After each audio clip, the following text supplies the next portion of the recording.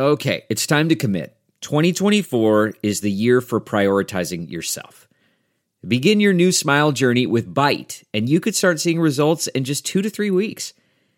Just order your at-home impression kit today for only $14.95 at Byte.com. Byte clear liners are doctor-directed and delivered to your door. Treatment costs thousands less than braces, plus they offer financing options, accept eligible insurance, and you could pay with your HSA, FSA. Get 80% off your impression kit when you use code WONDERY at Byte.com. That's BYTE.com. Start your confidence journey today with Byte. Careful making wishes in the dark, can't be sure when it hit that mark. And besides, in the meantime, I'm just dreaming of tearing you apart. That is hammered out to deep left field. Forget about it. Big fly from Mike Trout, and the Angels have tied this one up at 1. Hey, I'm Trent Rush. This is Brandon Marsh, the Los Angeles Angels and 66ers baseball. This is Joe Adele here with the Los Angeles Angels. I'm Torrey Hunter Jr. You're listening to the Old Angels podcast.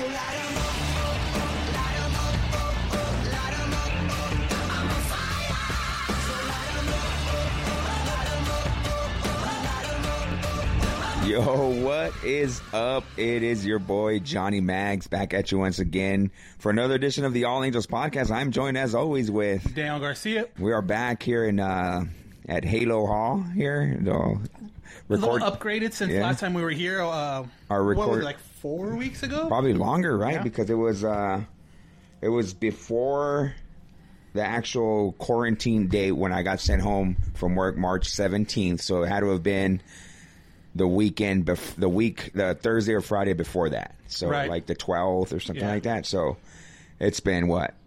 A month and a half almost? Something like that, yeah. It's just... That's crazy. And what's even weirder, too, is that spring training seems so long ago, and it's like 2 months, like, you know, it's like not even that long ago when you think about it, but it feels like it was last season's spring training to me. And it's funny that you mentioned that because today, because you were coming over, I'm like, oh, Dan's coming over. It's the first time he's come over in like almost 2 months, a month and a half at least. But I was thinking, dude, we were so lucky that we went to spring training when we did. Dude.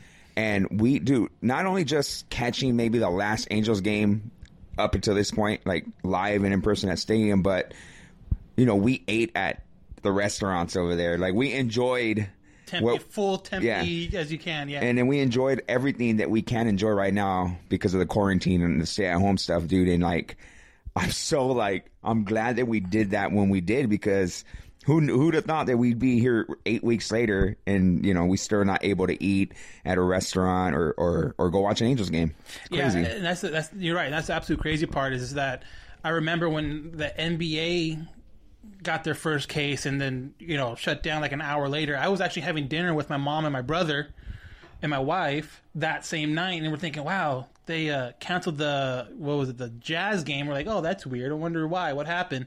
And then, you know, we finished dinner and then we get home and then obviously everything else came out. But that was just crazy, and it seems so long ago. But glad to be back. Yeah, man, it's weird. You know, I know we were doing the show, you know, via Skype or whatever, and that, I mean, it worked out. I you know, when you play it back in here, it sounded fine, but it's a different dynamic. Yeah, it's a different dynamic, you know, and then.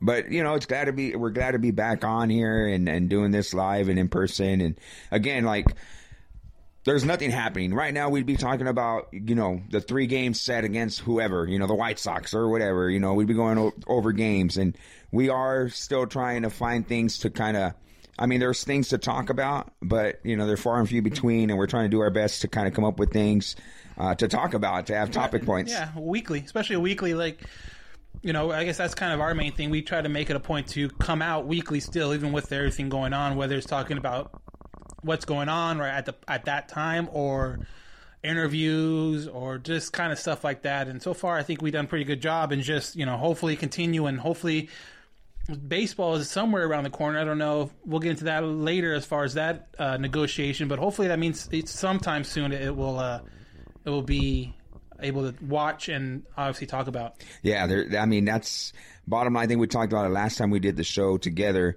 We talked about, you know, the possibilities of you know, what baseball was going to try to do, and a lot more has came out since that time, and there's a lot to talk about. And I know there's a lot of people that have their own opinions about, you know, how they feel about what we might see in 2020 or might not see in 2020. Who knows? But to me, you know, it's a topic point that's a little touchy with some people, and me included. But you know, yeah, we'll get into that as soon as we can get going. And I know you raised a question.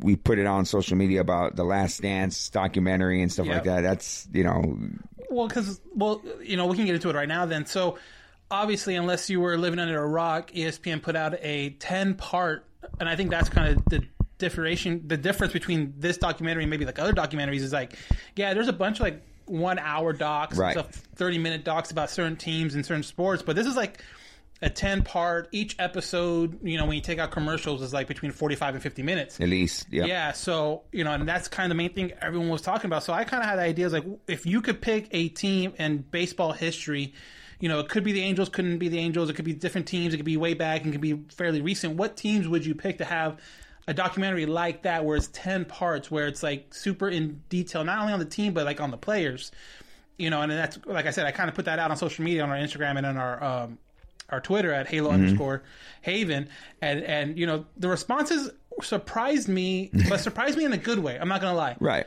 Because initially when I put it out, I kind of thought like, do I really want to put it out there? Because, you know, I kind of figured, you know, Angel fans would be kind of like the 0-2 right. World That's Series. exactly what I thought. And I'm like, yeah. And so, you know, we'll get into reasons why I think that works and why that doesn't work. But I wondered, when I asked you that question, I kind of sprung it on you a couple weeks ago when I first initially had the thought.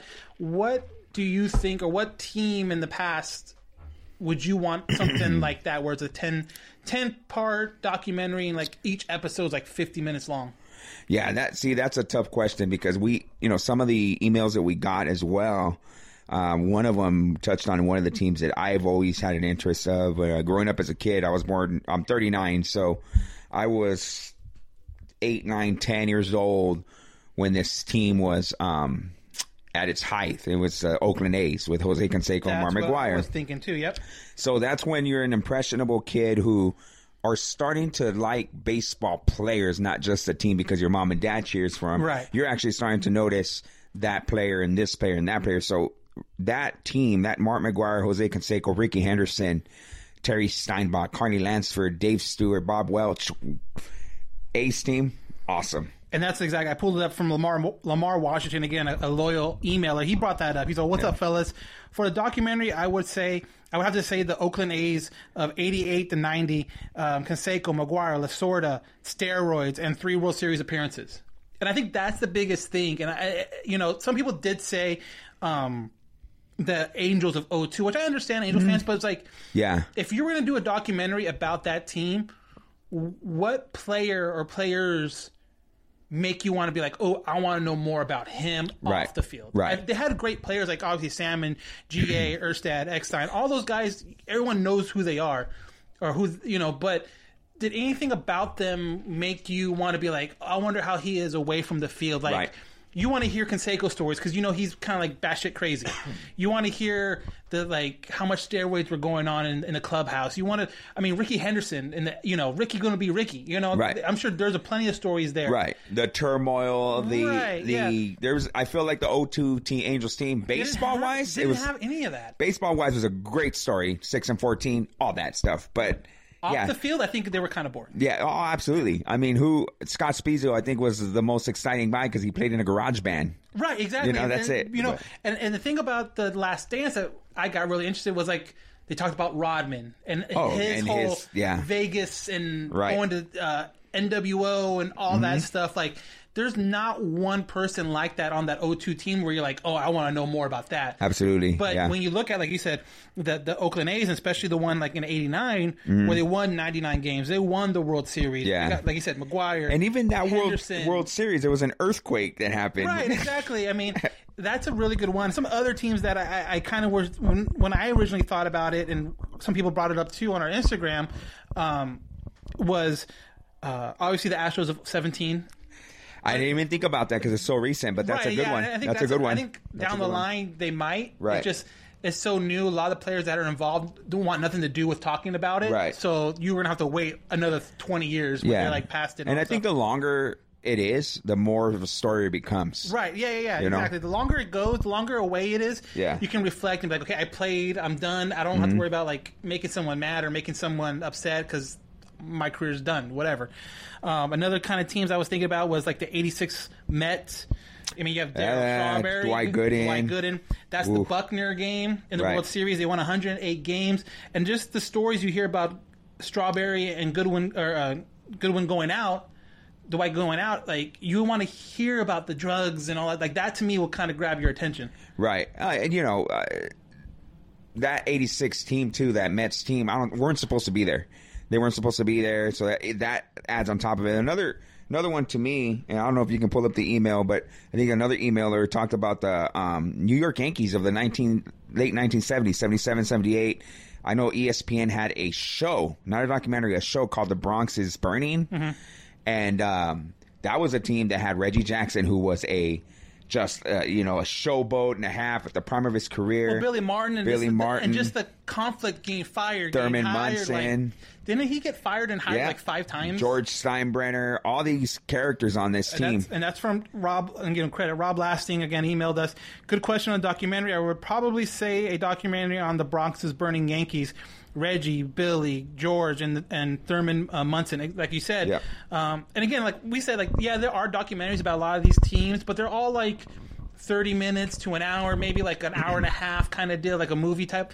But as far as getting into detail on the team, on the players, like, and not only that, and I think what the Last Dance did was kind of lead up to how they became that team. Right. So seeing the journey from, let's just say for this team, the Yankees team, the Reggie, how did Reggie become Reggie kind of deal. You know what I mean? And I think that makes it a really good doc. But yeah, he's another good one. And then kind of piggybacking off of it, you have curses that have been broken within the last 20 years. I mean, you got the Red 04 Sox. Red Sox, and then obviously the 16 Cubs, where again, it's kind of soon. Right. I think down the line it'd be cool to see kind of how that worked and how that team got built. Even the Both White teams. Sox, the White Sox in White Sox, 05, when they won the World Series in 05, I think they were the longest team that hadn't won a World Series, even more than the Red Sox up until that point. But there's a lot. And so the A's weren't my pick. They were one of my picks. That was definitely a team that stood out to me. But being an Angel fan and being I guess you can call me a historian of the team, because I know a lot about. I've read so many books about the Angels, and I've always kept up to date with the history. And you know me and Chris, we're almost very similar. Oh yeah, that's right. Yeah. It was some guy. We're very similar when it comes to the history of things. And so I've read a lot of books, and one included is called Angels Essentials, and I'm showing it to the people here on Instagram Live. People are joining us on Instagram Live, so anyone who's listening to us on the podcast side, you guys have an Instagram, follow us at Halo_Haven on both Twitter and Instagram. But anyway, this book's called Angels Essentials. It's by Steve Travers. And I would love, me knowing the history of the Angels, and I've read so many. There's other books. I think there's one called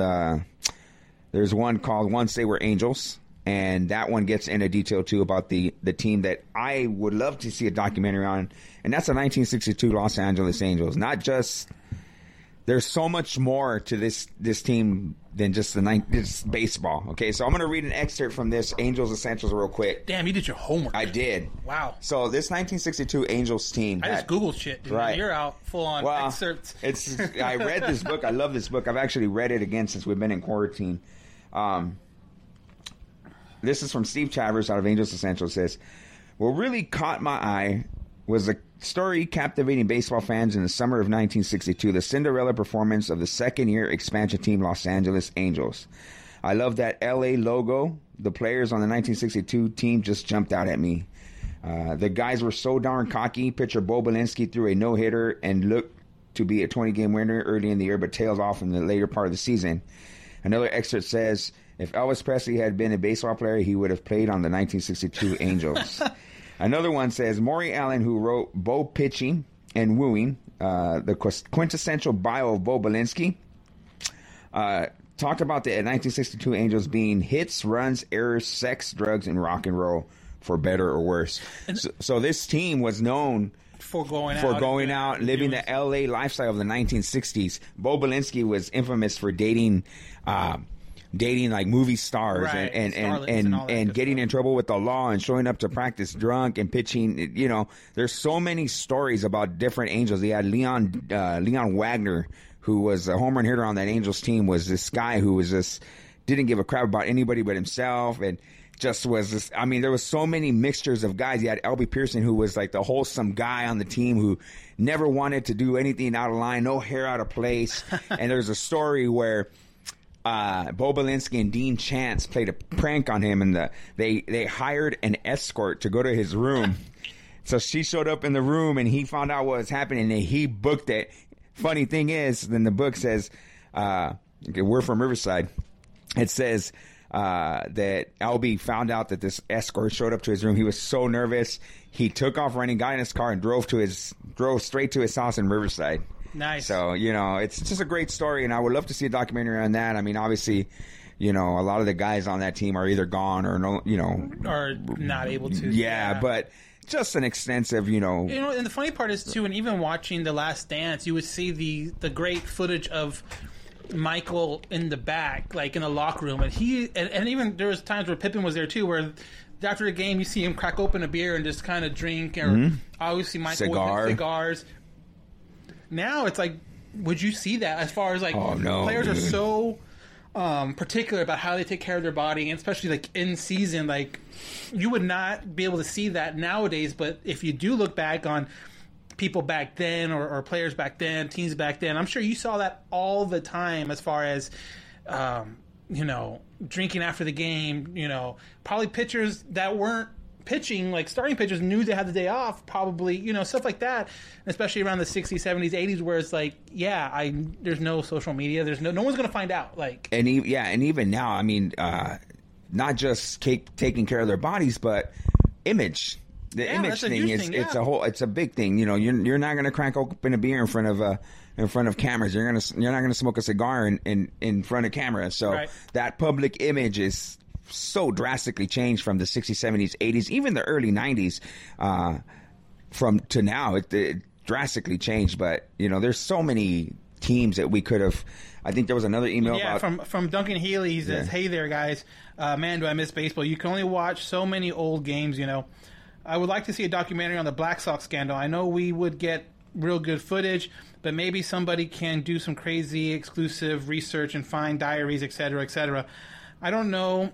I don't know that the 1986 or 1918 White Sox thing was always had my interest. So like, stuff like that. Yeah. Obviously, kind of like what you're saying with the Angels way back in the day. Obviously, you're not going to have anyone talk about it, the Black Sox scandal, right? But, you know, that kind of brings me up to like, what if you were able to find some kind of documentary footage on Pete Rose in his time with the Reds, especially around that whole betting scandal when he was the manager, right? You know, to either, you know, the show when he did bet, when he didn't bet, if it was different when he betted and when he did, like stuff like that too. It works. You know, the Reds are a good team. The Big Red Machine. I mean, I think anytime you have someone like a Pete Rose kind of personality on a team, it would be really interesting to see him off the field, away from the field, when you know, might be him, his buddies, and just a camera to kind of follow him around. Right. Not really. Right. You know, trying to do the best to kind of blend in so you don't think about it. I think that'd be also... One thing that I also thought was like not even just the team, but like following certain players. And I thought about the McGuire Sosa thing, and that's actually happening. Right, but 30 for 30. 30 for 30. Like I said, I know a lot of these teams probably have some kind of documentary on them or blah, blah, blah. But I'm saying like 10-part series. Yeah, you know, like...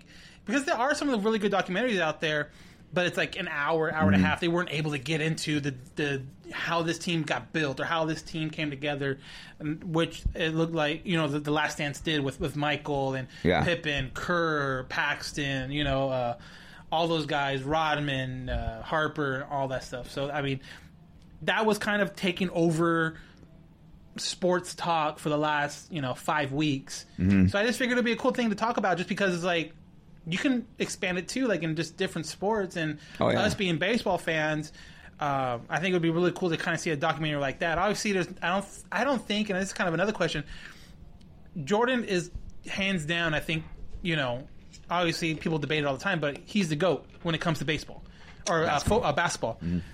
But does baseball have that as far as, I mean, I know Trout, obviously with the Angels, MVPs, his numbers, he doesn't have the winning to back it up like Michael did. And I think just the longevity of it too, you know. Right, and his story is still yet to be finished. Yeah, he's still young. So if you take into account the guys that are done, is there someone like that in baseball's history? Is it Jeter, but no. is it, you know? I think honestly, it's still Babe Ruth. Because I mean, look how long ago he played, and people still think, you think baseball, if someone says Babe Ruth, they know who Babe Ruth is. It could be a little kid. He crosses over to the casual, you know, you can go to someone's mom that doesn't watch baseball and say, have you heard of Babe Ruth? And like, oh yeah, the old fat guy from way back. But and even if they don't know much about baseball, say it's some 7-year-old kid that watches Sandlot, knows who Babe Ruth is because of the Sandlot, you know. But, you know, you say Mickey Mantle, not your casual person is going to know who Mickey Mantle is. A baseball fan for sure. Yeah. But Babe Ruth's Babe Ruth. Yeah, exactly. So for me, it's Babe Ruth, just based on what I just said, and not so much, you know. And then too, the fact that he is so old as far as when he played, there is that like mystery, like. Did he call a shot? Did he, you know, was that his intention? Was that, you know, like there's so much things about him that's like, you hear it and you read it in books, but it's like, there's like little to no video evidence at all. You know, all you have is like the records and what people say, like second, third hand. So yeah, it's like the mystique of it. Where Jordan's like, you can see what he did. Like he didn't play that far ago where it's like, oh, there's no video. It's like, no, you can literally watch every single game he played if you can find the means of doing it. There's video out there. Right. But like as far as recent times too, like okay, if you kind of narrow it down to the television time, if there's a player out there where you can see every single game if you had the means, because there was, you know, TV or recordings back then. Like I don't know if there's a person like that that can be on Jordan's level or close to Jordan's level. I just no. I mean, no, because Jordan is just. He's Jordan. Yeah. I mean, it's just tough. That's a tough one, you know. People always debate on things. You can bring up LeBron, you can bring up Kobe, you can bring up which is fun always to Magic, do. Yeah. and that's you know, Kareem, Wilt, you know, Russell, you know, that all comes up. Everybody, and it's going to come up in every sport, you know. But I think Michael Jordan he came at the right time. He did what he did. Then he had a break. Went to go play baseball. Did pretty good. Yeah, let's talk about that. Considering. So let's talk about that. So obviously, baseball podcast fits in perfectly. Right. The fact that he hadn't played baseball since like 16, 17 years old. since high school. Yeah. And then he goes into AA. AA, not single A, triple A, short season A, AA. He goes to AA. Well, part of it, and they said in the doc, is because the AA facility was the only facility they can hold or the fans. lowest facility that can hold fans and media and all that stuff that they knew they were going to get. But they hit above 200. Yeah. And he drove in like 50 runs. And stole, oh crap, I want to say like 20 to 30 bases or something like that. I mean, that's good. Like, I'm not going to say that, you know, he wasn't. I wouldn't be comfortable saying that he would be Jordan in baseball if he took it from the beginning. But I think a serviceable guy. Dude, and I can see him being like, let's just say in a alternate universe, Jordan picked baseball over basketball when he was a kid. It looks like he could have been like you said, a serviceable major leaguer. Maybe gets to like 3 or 4 All-Star games. Has a maybe he has a hot season where he's in MVP consideration. You know, obviously a good player, but, you know, obviously I don't think he would be Jordan or Trout. But, I mean, the fact that he was so multi-talented and that fact is pretty crazy. And I think, I wish I should have took a screenshot of it. But some major league player posted on Twitter, is like, oh, what I did in AA, and he batted like 193 or 190, like something like that. And then what Jordan batted in AA, and it was like, you know, 206 or 204 or whatever it was. But that was really interesting to see. And it was, you know, if that strike didn't happen, I mean, there's so many different. Does he stay with baseball? Does he not come back to that second half? Yeah. That's just, to me, it's absolutely crazy. There's people on here on Instagram Live. Someone said Tim Tebow better than Jordan in baseball. That's debatable. But this is what you got to take into Well, that's consideration. fine, but Tebow wasn't Jordan in football. But that's what I'm saying. Yeah. Michael Jordan, when he left the game of basketball, was the greatest player on the planet at basketball. Let's forget about of all time. At that time, he was the greatest basketball player in basketball. He had just won 3 championships with the Bulls. He had done everything.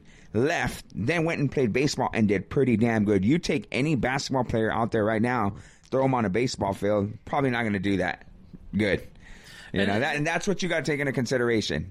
That he went from the greatest basketball player on the planet to go play AA baseball and did he okay. had like a 15 or 17 game hit streak when he first started. And well, that's because they were throwing them fastballs. Well, still, but but you still got to fucking hit it. Yeah, I And, know. like, Hand-eye coordination's How many gotta be- guys can you just put Yeah. out there on the bat? Like you said, Yeah. how many basketball players can you put out there? Yeah, Right. granted, tell them a fastball's coming. Tell them a fastball's coming.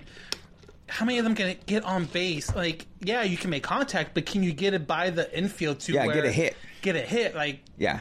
You know, there might be dudes out there that can make contact with it, but is it going to be a little dribbler to showstop and get thrown out? Right. Like nothing. Right. You know, that's the thing where it was pretty crazy, and just his work ethic too, and it kind of it showed not only in the basketball but on the not only on basketball but on the baseball side of it, where he would take BP in the morning, he would take BP before the game like everyone else, and then he would take another BP like after the game and just keep on going, and I think that was a really cool part of the doc, is just showing the time he put in to get, like, it wasn't just let me just make it a hobby. Like, Right. he was serious. But you got to think about it. He had just come off of playing a season of basketball. So he went from playing basketball and not playing baseball at all to just dedicating his life to baseball for 18 months and batting over 200, driving in 50 runs, and hitting. I think he hit like a couple home runs. Yeah, I in think he hit between. like 4 or 5. Something like that. But driving in 50 runs, that's no joke. Like, That's the thing. You still have to find gaps. 'Cause you there's- got to find. yeah. You got to get through the infield, which That's is like. pretty good considering. I mean, obviously wasn't a top prospect. He wasn't like a Joe Adele or Brandon Marsh or Right. anything like No, that. no. But you got to remember, this guy came from playing a completely And he different was like sport. 32 years old when he did it too.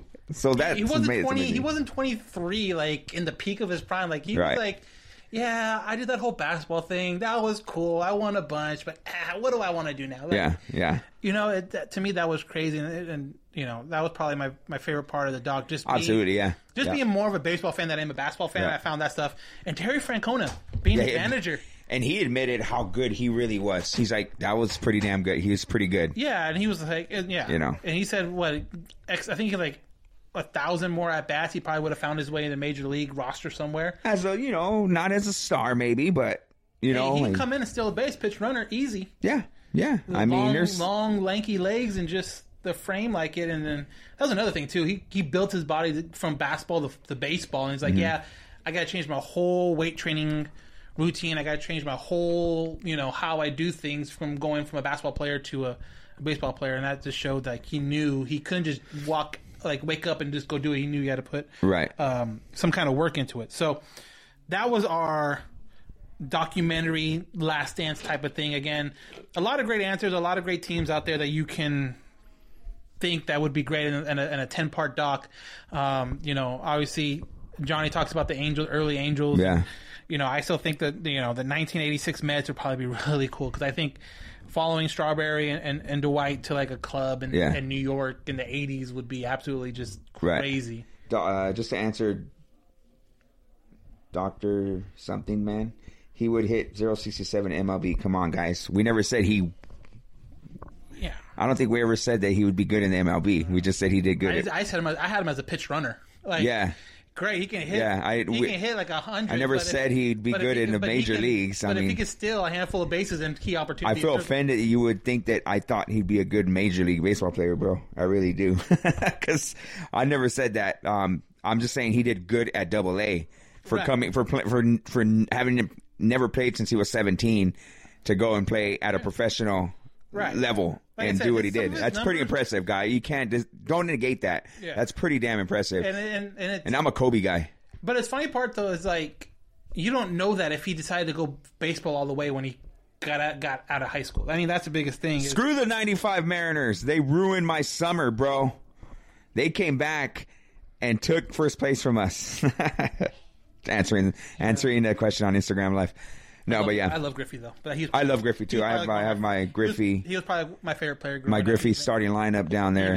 Even with the Angels, he was. Probably my favorite Griffey player. was awesome. But yeah, screw the 95 Mariners. All right, so we're gonna take a quick break, and then when we get back, we are going to talk about obviously the players and the owners' negotiation and the 67-page health and wellness doc and all that stuff. So we'll be back right after this. You'll be listening to the All Angels podcast. I'd like to take a second to shout out the network that helps distribute our show, Armchair Media. Armchair is a collection of 50-plus podcasts, including ours, trying to localize the sports world a little bit more. We've been with them since approximately 15 months and have enjoyed growing our audience with theirs. Starting June 1st, BetOnline will serve as a title sponsor for Armchair as well as our show. This will open up the possibility to develop merchandise lines, as well as potentially host live events once we return to semblance or normalcy. With NASCAR, UFC, and golf coming back, BetOnline has hundreds of games and events to bet on. They have live and simulated sports as well as a $10,000 Madden Bracket Challenge you can enter for free. Visit betonline.ag on your computer or mobile device to check out the action. BetOnline is your online wagering solution. In addition to BetOnline coming aboard, Armchair will now serve as the host network for the world's largest skateboarding podcast, The Nine Club. Hosted by professional skaters Chris Roberts and Kelly Hart, The Nine Club talks every week with the biggest names in skating. They're on social media at The Nine Club. To see all things Armchair, search Armchair Media wherever you get your pods. Also, check us out on Armchair's website, armchairmedianetwork.com, and our social channels at Armchair Media. Armchair Media. Those who can, do. Those who can't, take a seat.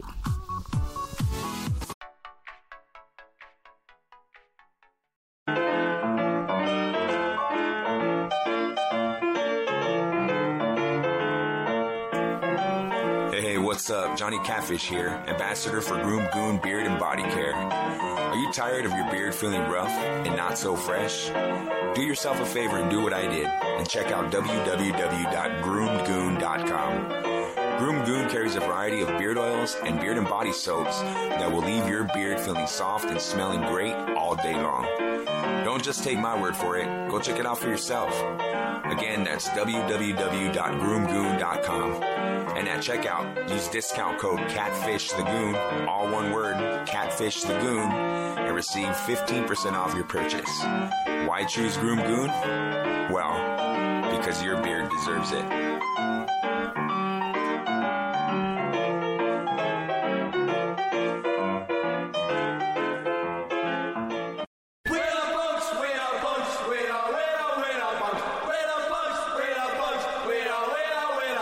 This is Hood Vicious. Listen to my show, The Punk Corner, on KJ Epic Radio, every Thursday from 5 p.m. to 7 p.m. Hey guys, I'm Alex Curry, and you're listening to the All Angels podcast. We are back, so thanks to our sponsors for doing what they do, making this possible. Never in my wildest dreams did I think that we'd actually be, not that we're making crazy money, but, you know, they provide us the equipment that we need. And then Johnny gets a hat every once in a while. Look at that. You know, I got this hat. nothing because of a crazy. We're not getting mortgages, but Johnny has enough to I know. get an extra hat. That's all he wants. I'm in love right now. That's all he wants is an extra hat. That's But all. it wouldn't happen without our sponsors. So I want to thank our sponsors again for making this show possible. You know, also the Armchair Media Network for giving us a platform to reach out to a broader audience. So thank you guys again. And I want to shout out real quick our good friends at Archangel Pens. That's at Archangel Pens on Instagram. They got some bad ass swag, button stickers. Check it out on Instagram at Archangel Pens. Give him a DM. Let him know what you want. And he's a great guy. He will take care of you. So let's get into our next topic, Daniel. Yeah, so obviously, in kind of how we started this podcast, we talked about the quarantine and just COVID-19 and everything going on. Well, now it looks like baseball's coming forward, and they have a proposal they sent to the players about getting back to baseball. And kind of where you hear about it is that the whole idea is maybe getting like a spring training 2.0 somewhere in June at the home fields, and then the season starting, you know, people have been saying July 4th, you know, early to mid-July. But I guess one of the big hang-ups is not only the safety part of it, but the pay part of it. I think, to me, that's the most troubling piece of the puzzle, because I think the safety, I think that they know that it can be done. You have wrestling that's doing their things where they get 20 to 30 wrestlers together to put on a wrestling performance. You have now soccer in Europe doing their thing, the KBO baseball league, so they're doing their thing. And obviously it's going to be without fans, right? Which is fine. Absolutely. And we've talked about this before, where it's yeah. like, if that means we get baseball back without fans, then cool. I'm good with that. So I think the playing and the safety, I think that they have everything in place, that they know it's possible that this can happen, being safe, where they'll take the tests, they'll do the temperature checks, there'll be things in place that will make it safe for the players. Now,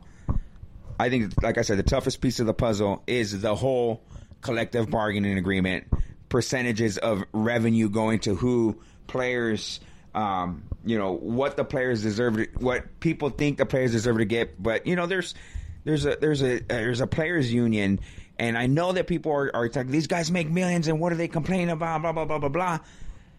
I tend to go more on the side of the players on this one, man. When you really think about everything involved and the cuts that need to be taken from their salary, and I know they make more than us guys, I get it, but you can't put yourself in that situation. You can't put yourself in a, oh, well, if I was a millionaire. We can't say that because we don't know. We're not.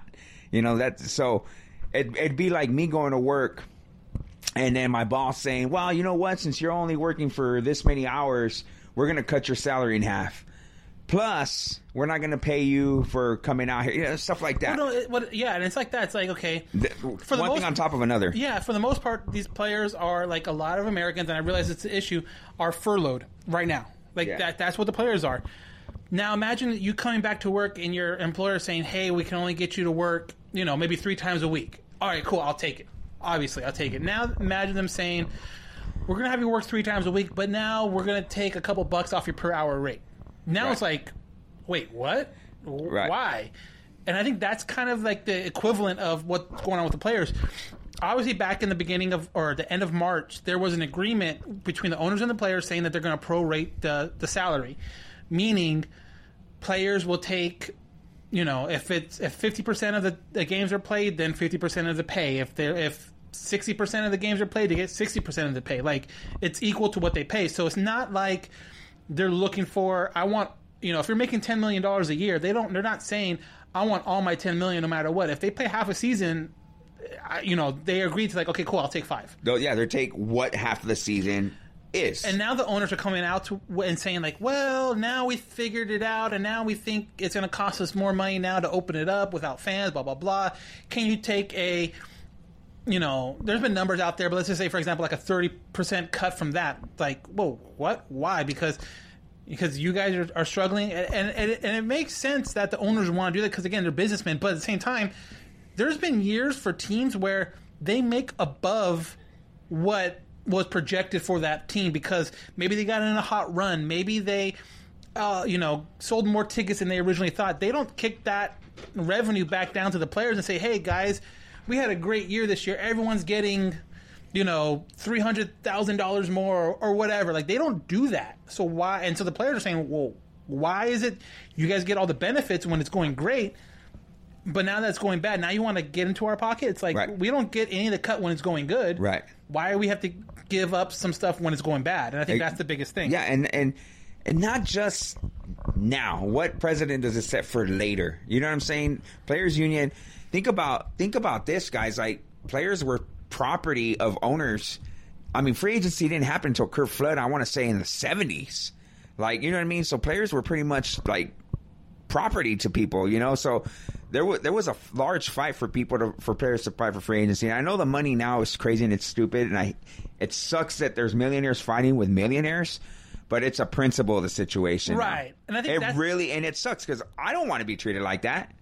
You know what I mean? If I was a millionaire, if I was a baseball player, I would not be in agreement with what's happening right now. So we have a comment on our 100%. on our Instagram Live, and it says, "Be honest. Do you guys think players are being selfish by not taking cuts? We're talking about millionaires here. Yeah, exactly. We're talking about millionaires, but then you're also talking about millionaires, not billionaires. Yeah, and then if you're like, oh, the players are so selfish, you're like, well, what do you call the billionaires that are the owners? So that it's are like paying these guys. So it's like, you know, if I did something so good that I'm getting paid millions of dollars for, whatever. I can't imagine there's nothing I can do that's going to be worth paying millions of dollars for. Right. But if I knew my value there, why would I lower myself on that? Like, yeah, I got it. Like, oh, be selfish and blah blah blah. I was like, at a certain point, you got to look out for yourself. It's a principle of the situation. It's more than it's more than just money. Trust me, man. I'm a part of a union. Well, so am I, yeah. Yeah, and I'd hate for my union to not fight for me in these kind of circumstances. You know what I mean? So the players are. I'm not against the players on this one. Like, I do think that they both need to, set their egos aside and meet fairly. I think the 50% thing is cool, but when they're adding another percentage on top of that, so like you said, let's use the 10 million mark. Okay. You're going to get paid $10 million a year. Oh, we're only paying half a season. That means you get 5. Okay, that's cool. Good. Well, let's cut another 30 on top of that 5. And then, so we're not having, just because we're not getting fans and we're not getting all this money. And like you mentioned, well, what happened last year when we made so much above what we thought? Yeah. And you can't pay me that extra. Why? We can't, you didn't kick it down. You can't pay me what you're supposed to pay me? You know what I mean? If we're only paying half a season, you're supposed to pay me half the season, not 30% of half the season. It's not how it works. So one player that came out, and I think to this point is the only real player to talk about the money aspect of it, was Blake Snell. This is funny. Cy Young winner, pitcher for the Rays, and he was on Twitch playing a game, and then obviously if you're one of those gamer type, you know that you can post in the comments, and so I guess someone asked him about, will you come back for a lower rate? And this is what he had to say. No, I'm not splitting no revenue. I want all mine. Bro, y'all gotta understand too, because y'all gonna be like, bro, Blake, play for the love of the game, man. What's wrong with you, bro? Money should not be a thing. Bro, I'm risking my life. What do you mean it should not be a thing? It 100% should be a thing. If I'm gonna play, I should be getting the money I signed to be getting paid. I should not be getting half of what I'm getting paid because the season's cut in half, on top of a 33% cut of the half that's already there. So I'm really getting like 25%. On top of that, it's getting taxed. So imagine how much I'm actually making to play. You know what I'm saying? Like, I ain't making shit. And on top of that, so all that money's gone. And now I play risking my life. And if I get the Rona, on top of that, if I get the Rona, guess what happens with that? Oh yeah, that's in my body forever. That damage is not going to be like the damage that was done to my body. That's going to be there forever. So now I got to play with that on top of that. So y'all got to understand, man. For me to take a pay cut is not happening because the risk is through the roof. It's a shorter season, less pay. Like, bro, yeah, man. I gotta get my money. I'm not playing unless I get mine. The Rona. So I think the way he said it and the way he spoke about it was a bit. I know how that can come off really bad. I think it came. You know what? I think the message. I think the idea behind the message was true. There's points there that and let's talk about it too. The owners that want to take more money from the players because of whatever financial reasons. These owners are not going to be in danger. I mean, let's be honest. Okay, let's say they have games and there's no one there. The owners are probably not going to be there either. They're probably going to be at home watching on the TV just like everyone else. So it's like, you want me to take all the risk, and but you're not going to pay me a full amount, right? And I think it just he sounded a bit cocky, but the point was there. Like, oh, I'm gonna get mine. I don't like the way he said that. But he's right. Like, I don't agree with I should get my so the point is they're not going to get their full amount because it's a half season, but they should at least get paid half the season, full half the season, right. Not another 30% off the half. That's pretty ridiculous. To me, that is pretty ridiculous. And part of me was started thinking too is the fact that okay, these guys, yes, they make millions of dollars for the most part, especially if they get into the arbitration years. But these guys are used to living a certain way, which is cool. Like you make the money, you deserve to live a certain way. But they still have, just like everyone else, they have mortgages and they have, payments on certain things. And if that income that they were expecting to come isn't there, especially for something that's not their fault, like you get busted for PEDs and you get suspended half the year without pay, and now you have to scrounge for money. That's on you. You decided to take those PEDs. You popped and you failed the test. That's on you. But for something like this, where it's like, no one saw this coming. No one knew it was coming. You hope that some of these guys are saving money somewhere. But the fact of the matter is, like, dude still has to pay bills just like everyone else. And granted, like, oh, but he lives in a huge house. And no. I'm like, yeah. Okay, cool. Like, but I don't know. Maybe I'm different than most people. I can separate it. Like, well, what's the difference is that they play a sport and they make more money than us. They're no different from us. So, like, it's a job. It's their job. Right. Like, I mean, I wish I did something to get paid. I know, but I don't. People would pay to watch me do my job. Like, no one does that. But shit. we don't. So, but Yeah. you can't. You got to separate that, because if it was me and you and our that's luckily for me, I'm working and you've been working, right? And they've been paying me. We've been getting paid. But if they cut my hours back and they told me you're only going to get paid for the hours you work, I get it. That's fine. Yeah, pay me for my hours that I'm working. Right. But you know what? But don't take $2 off my per hour rate. We're gonna take 2 hours off your rate because you're supposed to be here every day, but you can't. We're losing money. Yeah, we're losing money, so we're taking $2 off your rate now, like your pay rate per hour. Yeah. Why is it different from me than him? Because he's a Major League Baseball player, makes more money, but it's still a job. It's still what he does. That's where you got to separate it. And it too, it's like I saw people were saying, well, he's willing to play for this amount, but he's not willing to pay for that amount. Like, yeah, it's like everyone. And you're a wrestling fan. What did Ted DiBiase always say? Everyone has a price. Yep. And that's what it is. He's gonna play for his price that he's gonna get. Like, everyone has a price. Like, I don't know about you, but like when I'm younger and whatever, you're hanging around buddies and they're like, hey, I dare you to do this, this, and this. My answer a lot of times was, well, how much are you going to give me? Right. You know what I mean? If the dude's like, hey, $20, I'm like, I don't know. Okay, fine, I'll give you 50. Okay, cool, I'll do it. You know what I mean? Like that's something that anyone can relate to. Right. It's like you're around buddies and like, hey, I dare you to go jump off this or go do that. And it's like, well, what are you going to do for me? Like, if I'm going to entertain you, give me something. And I think that's what it is like, they're going to be out there for entertainment for everybody. They know what their price is going to be. Right. No, it's just, everyone has their opinion. Everyone's going to not agree on this, and it's exactly what's happening with the owners and the players. They're going to have to work something out. Something's going to happen in 2020. I'm on the team that I want to see baseball happen in some form, and I'm also on the team that I think they will work something out eventually. But it's gonna have to happen soon. We can't just be spinning our wheels in mud right now. So let's talk about this then. Let's move forward. Some of the new rules that would be implicated during this half season, abbreviated season, whatever you want to call it. One of them is the realignment issue. Right. You would have the Angels playing all the West teams. So pretty much you put all the AL West, NL West together, that's one. You got all the AL and NL Central, that's another one. And then you got the AL and NL East being a whole nother one. How do you feel about that? That doesn't bother me at all. Not one bit, because I know if we do have a 2020 season, okay, we already know that it's going to be different. It's going to be different, and it's not what's going to be the normal. They're not. If next year everything's gone, the virus is gone, or everything's back to normal next year, don't expect 2020 season, abbreviated 2020 season, to look like the 2021 season. Everything's gonna go back to normal. So I don't care if they're playing Eastern teams the whole time. Right. I know the alignment. To me, it'd be cool to see them play a lot of the West teams, even the Dodgers, the National League teams, because it'd be pretty awesome. A nice little change. It's how you play the Dodgers more than just 4 times a year. Right.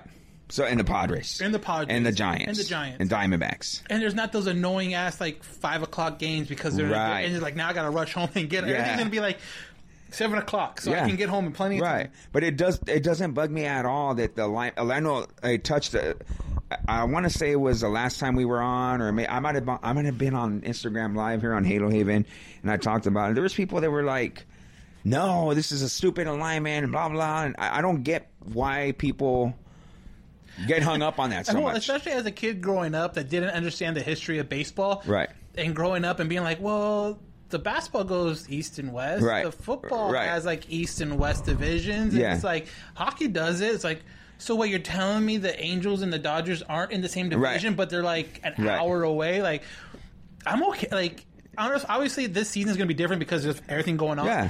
But if this is something that kind of, like, wow, that really worked, I'm not exactly against it. I'm not against it. I'm not for it moving forward.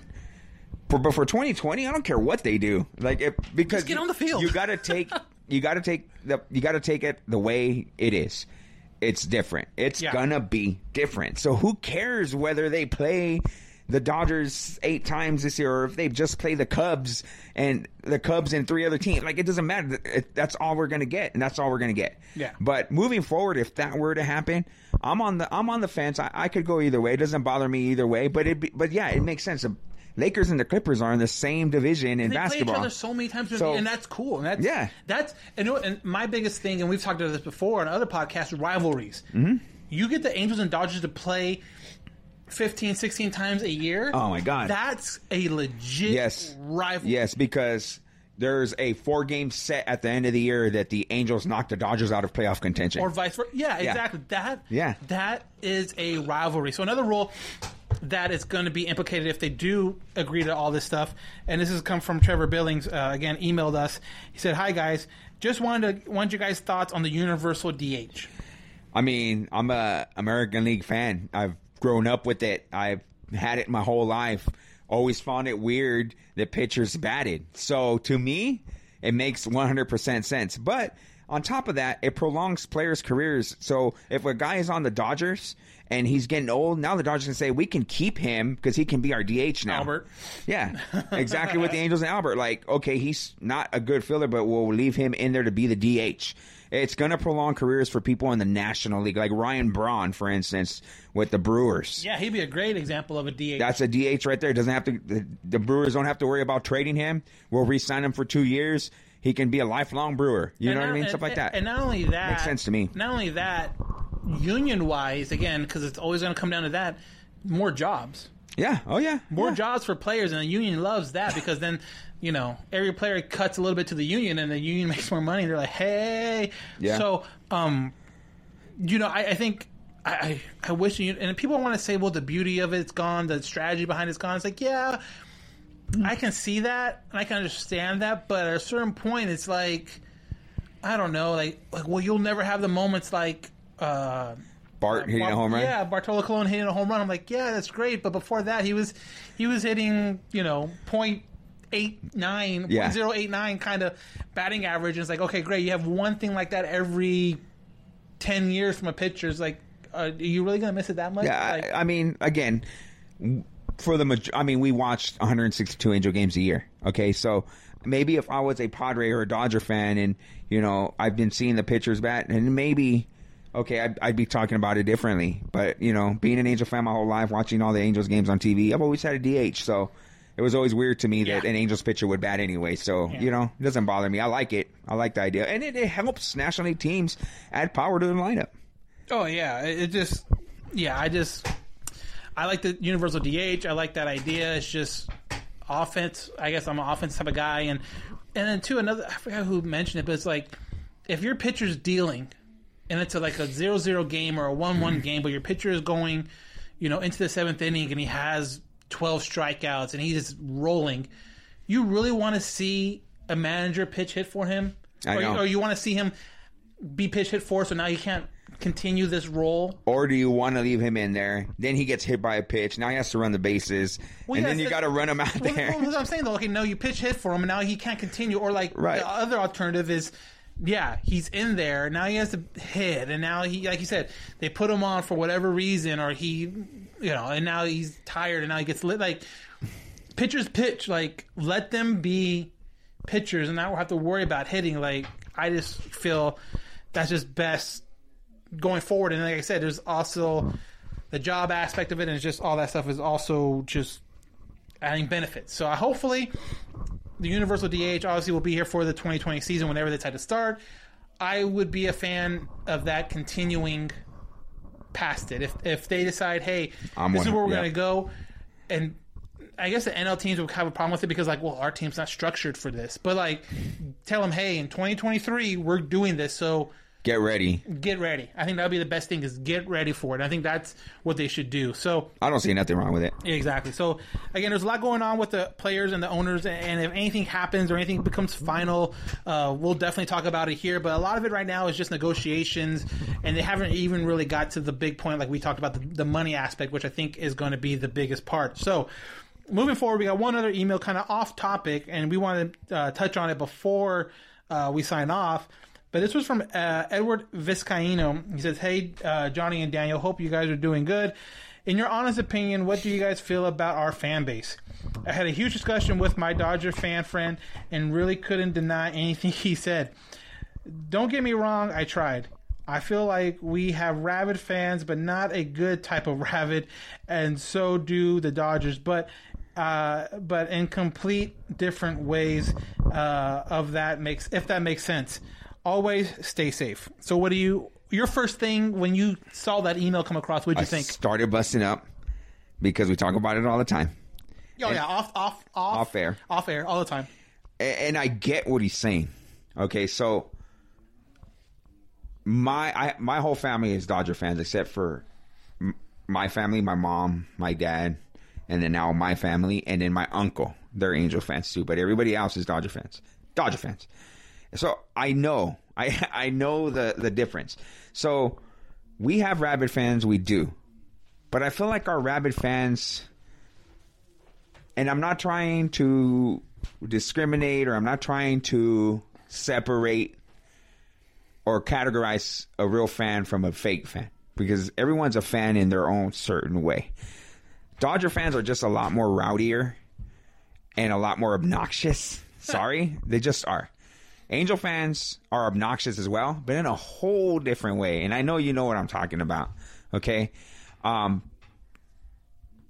yeah, our fan base, I think our history is not... We're about to be 60 years old next year, the Angels, right? I hope to say we are. I'm barely 33. Right. I don't know what you're talking about. 60 years old. That's not a really huge history, and neither are the Dodgers. And you know, the Dodgers are old. They started in Brooklyn, but their history in LA is only about 3 years more than the Angels. So I think it's just really Angel fan. I mean, let's be honest. Angels didn't have anything to cheer about. We had 3 Western Division championships in our first 42 years. 3 Western Division championships in our first 42 years. We didn't have much to cheer about. Well, kind of going back to like when I talk about the last dance doc, like I feel like a lot of fans hold on to the 2002 season, which makes sense. That's fine. It's fine, but that's where you start to build a fan base. Then, but it's like, you know what? They won a World Series. Angels have won a World Series. Mm-hmm. The Marlins have won 2. Exactly, and it boils down to winning, guys. So, but the fan base, the Dodger fan base, was rooted way before we were, because they were winning championships. They won 3 championships in LA, while the Angels were doing pretty much nothing. And that's being 100% honest. So, but the Dodger fans are really obnoxious because there's a lot of Dodger fans. And there's a lot of Dodger fan friends of mine that are solid. I will go to bat for them because they know their team, they know their history. But there's a lot of Dodger fans who don't go for the Dodgers because of baseball. They just go for the Dodgers because it's a cool thing to do, and they don't know nothing. But there's a lot of Angel fans the same way. You can ask an Angel fan, and they don't know anything. But that doesn't mean, I'm not saying that they're not a fan. Right. They choose to be that way, you know. So there's a fine line there. Like, our fan base can be pretty obnoxious, and the Dodger fans can be pretty obnoxious in a different way. I think, honestly, you know, I think it's for any fan base, regardless of what team it is. There's always a handful or a certain percentage that are like true diehard fans. Get the game more so than just, hey, why aren't we winning? But can look into the fact like, hey, you know, we didn't have a great year because this person was hurt or this blah, blah, blah. Like, can look into the X's and O's of the game kind of and understand why the team is winning or not winning. I just feel like there's not a lot of them. Like, I don't know. Like, and I'm the same as you. Like, I don't like to define, like, I'm a bigger fan than you because I have season tickets, or I'm a bigger fan than you because I have a tattoo. I'm a bigger fan than you because I collect memorabilia. I'm a bigger, like, I don't like the whole thing, like, oh, well, what kind of fan are you? Like, everyone has their own fandom in their own way, which is cool, which is do you. Like, I don't have no problem with that. I just think, I guess in a way I judge the fan bases, and again, I don't reach out to a whole lot of fan bases and see how their fans kind of talk about things, but like, I want to know fans that know the game outside of just Angels. Mike Trout, and that's it. Right, or not even that, but like, I can respect when a guy comes into Angel Stadium and is a really good pitcher, and let's say, for example, shuts down the Angels.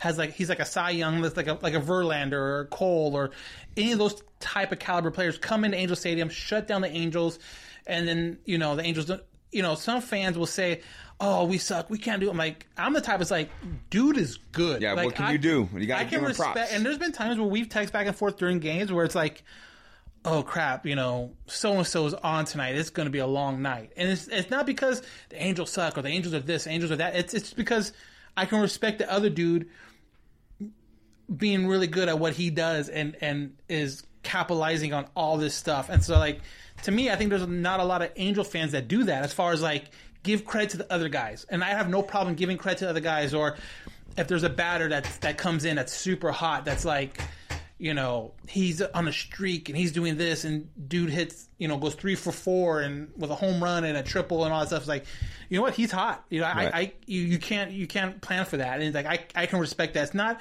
because their pitching sucks and what is he doing out there? It's like, no, it's like, hey, sometimes you're the nail, sometimes you're the hammer. It just happens sometimes. Yeah. And it gets frustrating when we're on the short end of the stick half the time, but yeah, you gotta draw the line and say, like, you gotta know when your team's good. And you got to know that's what separates a fan that knows something, you're complaining about the team that we have. Were you expecting him to win a world championship? Because a real fan would know, this team's not that great. Well, and then, like, coming into, like, the season, that's why it's kind of I know it's kind of like everyone does this type of thing, but when we talk about, like, predictions, it's like, I hate predictions, me. But that's the reason why. It's like, you never know, and it's like, well, you don't think they can win, every game. You're not a real fan. It's not though. Yeah, and it's like, if you were to tell me at the beginning of a year, a regular year, that hey, the Angels are going to win, let's say 100 games. So just so I can do the math easily, that means they're going to lose 62. Mm-hmm. But if you sit out there and say, hey, they're losing these 62 games, like, individually, like, well, you're not a real fan because you don't think they can win. I'm like, no, like, I think they can win. I just feel this matchup is going to be one of those losses that every team has. And you just got to be realistic with the team that they put out there. You're not. There's going to be years where your team is great. They're the Yankees. They're the they're the Astros or whatever. I'm so hoping for it to be this. Right. So, I think we're done. But like, can't do anything. Even when you know that they're not that great, you always have that hope that they're going to be contenders. That 2002 team was not supposed to win the World Series, and they did. Right. Oh, yeah. I mean, they're a wild card team. And that's what baseball is all about. Like, that's what sports is about. But you need to know, for me to respect you as a solid fan, and this is just my opinion, is you need to know your boundaries as a fan. Like, dude, this is a team we have. I can't get overly excited or overly dramatic on certain things. Like, unless my team has, Garrett Cole pitching every other day, and and this they're a top front contender. And this will kind of, because we're running out of time, this will be my final part of it. But like, I understand fans live and die off of certain wins, and the big wins the big games you always hope they win. But me being, and then we're saying goodbye to our Instagram live people because we reached the hour, but it's good. As a baseball fan, as an ex football coach, where as a fan you can't control the game, so I guess I don't take losses as hard as I guess some fans do, because some fans are like, oh, I can't believe we lost that game. We know a couple people like that. It's like, okay, cool, but did you have anything to do with it? Like, did your call cost them that game? No. Or do you know for sure that what you're complaining about is what causes a loss? Right, exactly. Yeah. So my whole thing is like, hey, I have no control over the game. Yes, I'm happy when they win. Yeah, I'm upset when they lose, but I'm not going to let it carry over till the next day or let it bother you then and then move right. on. And so like when I was a football coach, because it could have very easily have been something I did to cause that loss. I put someone in the wrong position. I called the wrong play. I did this. I did that. Then yeah, that sticks with me a little bit more because I know I had direct impact on the game. Like as a fan watching sports, baseball, basketball, football, whatever it is, like, you know, I don't take losses that bad, and some fans take them really bad, and I just don't understand it sometimes. Yeah, I mean, there's times where I get super mad, you know, and I do catch myself going, okay, I need to stop. Okay, relax, calm down, because I'm mad at that moment, and most of the time I think I'm mad for the right reasons. Where that was freaking stupid. That should not have happened. It gets me, and then I think about it. Well, it happened, and they did it. So what am I going to do? I'm not going to stop loving my team because they're losing. You know what I mean? So, and I also know that if I keep complaining about it, it's not going to make it any better. It's just going to get me worse. Yeah. You go on Twitter and like, the Angels suck. Like they might see it. They probably don't. Right. Well, but they ain't going to be like, hey, Robert from you know Fullerton said this. We got to change everything, guys. We might as well. They don't care. And I've always said that, like, oh, John from Riverside, you know, is going to impact this game, and then it's not going to happen. So that's where you got to kind of catch yourself. So I think I've been better as I've gotten older with that. Yeah. So again, that's just a topic that someone got emailed us in. Now we got the rant over. We can move on. Mm-hmm. But yeah, so that's going to pretty much wrap it up for this episode of the All Angels podcast. We're going a little bit over an hour, but hey, you know, we haven't been together for a while, so why not? So looking forward, we're trying to work on an episode for next week. You will get let me put it this way. You will get an episode next week. What it is, we just don't know yet. We're still working out if it's going to be the both of us, if it's going to be us and a guest, if it's just going to be myself and a guest. We're still working on that, but there will be something out next week. Again, anytime you guys want to reach out and contact us, you can do it on social media or on an email. Our social media is always Halo_Haven. And again, our email is allangelspodcast@gmail.com. Either way, we're both on there. We're both pay attention. We both see it. So comments, questions, concerns, all that kind of stuff, that's the easiest way to reach us. For you Apple users, please rate, review, subscribe. Help us spread the word. Now that hopefully baseball starts soon, we can spread the word out to other baseball fans that are looking forward to, you know, obviously Angels baseball. One thing too, we probably will do. We do the live stream on Instagram, which is cool. Another thing we might do is take selective interviews or selected podcasts, if you will, and probably try to put it back on YouTube. We tried a little bit of it, but because of the lack of technology or the lack of equipment, it was really hard. But now that we're kind of building back up, I think we might take another stab at it. I think too. We didn't know where we were going half the time. Like, you know, are we going to Chris's? Are we going to Daniel's? Are we going to John's? Whatever. For me, now that we have this, it's pretty much okay. Either we're going to John's or Chris's. That's pretty simple. I mean, this is always going to be open. So, you know, I think this could be the studio, but yeah, I think it's a cool, different way to kind of throw the podcast out there, right, and reach different platforms. So, because I know, you know, on our wrestling podcast that I have, you know, people say, "Why don't you guys do it on video?" And it's just like, you guys really want to see my face? Okay. So, you know, that's like another way to kind of get it out there. So, listen to us on all the platforms pretty much, Spotify, iTunes, Google. Rate and review us on Apple, like Dan said, because that gets us to the top of the list on those, categories. So that's what we want. Yeah, exactly. So, again, I know there hasn't been a lot of sports going on, a lot of baseball for those guys or gals that have been listening to us this whole time through the pandemic, through the delay in the season. We really, really appreciate it. We're hoping to, it sucks. Like, I don't want to get too far into it, but like I really felt like we were going to take the next step and doing. We were going to go twice a week. We're going to do this. We're going to do that. And this whole thing kind of, so hopefully now, once baseball starts, we can more content. We can put more things content to talk out there. about. But like, hey, if you have an idea, and I'm serious. Like, I'm very open. We're very open to ideas. So if you have an idea of what you want to see here or topics, don't hesitate to email us at allangelspodcast@gmail.com or Halo_Haven. Again, our Twitter DMs, our Instagram DMs are open. Mm-hmm. We're trying to make this better for you guys out there because we know. it's a little something to help you guys go through the day or go through the week. So we really appreciate you guys hanging in there and still downloading and listening, even though there's no games going on. Yeah, so continue to download this and subscribe, tell a friend. We appreciate it. Again, next week we'll have something, whether it's with a guest or us or whatever. We'll have something for you guys next week, and moving forward, I think it's going to be a lot smoother. Oh, definitely, yeah. Yep. I agree. Yeah. All right, that's going to wrap it up. I'm Johnny Mangs. I'm Dan Garcia. And you've listened to another edition of the All Angels Podcast.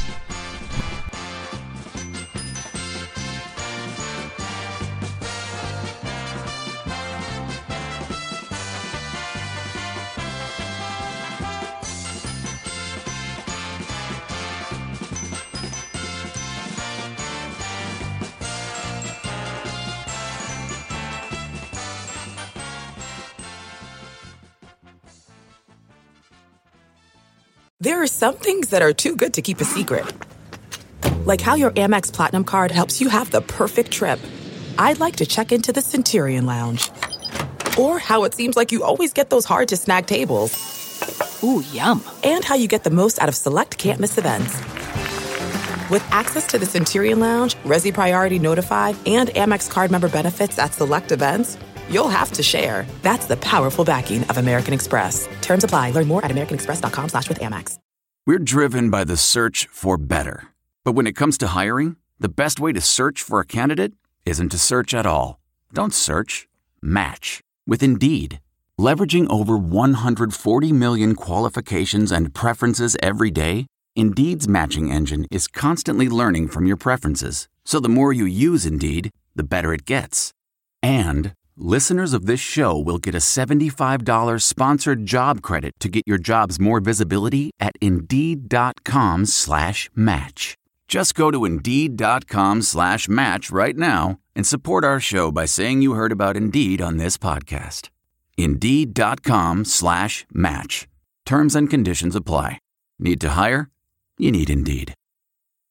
Delve into the shadows of the mind with Sleeping Dogs, a gripping murder mystery starring Academy Award winner Russell Crowe. Now available on digital. Crowe portrays an ex-homicide detective unraveling a brutal murder he can't recall. Uncovering secrets from his past, he learns a chilling truth. It's best to let sleeping dogs lie. Visit sleepingdogsmovie.com/Wondery to watch Sleeping Dogs, now on digital. That's sleepingdogsmovie.com/Wondery. Searching for NBA playoff coverage? We've got you. The Old Man and the Three, presented by BMW, gives you an inside look into the world of sports.